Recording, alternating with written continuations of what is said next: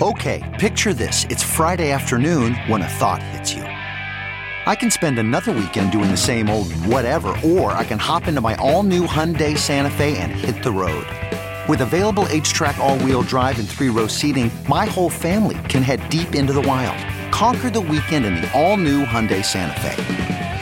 Visit HyundaiUSA.com or call 562-314-4603 for more details. Hyundai, there's joy in every journey.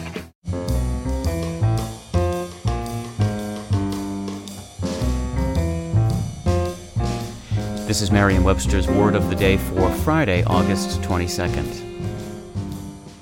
Brought to you by Merriam-Webster's Collegiate Dictionary, 11th edition. Available from your favorite bookstore or online at www.merriam-webster.com.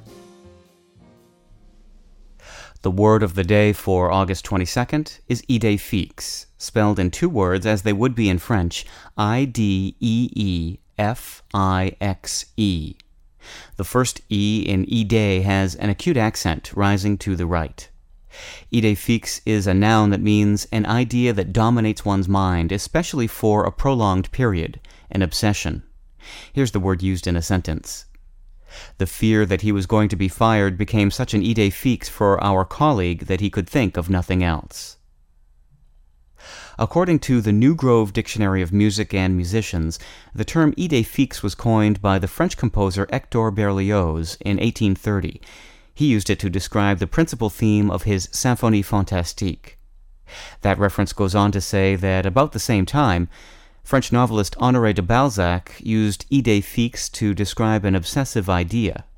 By 1836, Balzac's more generalized use of the term had carried over into English, where idée-FEEKS was embraced as a clinical and literary term for a persistent preoccupation or delusional idea that dominates a person's mind. Nowadays, idée-FEEKS is also applied to all sorts of milder and more pedestrian obsessions. I'm Peter Sokolowski. This was your Word of the Day podcast for Friday, August 22nd.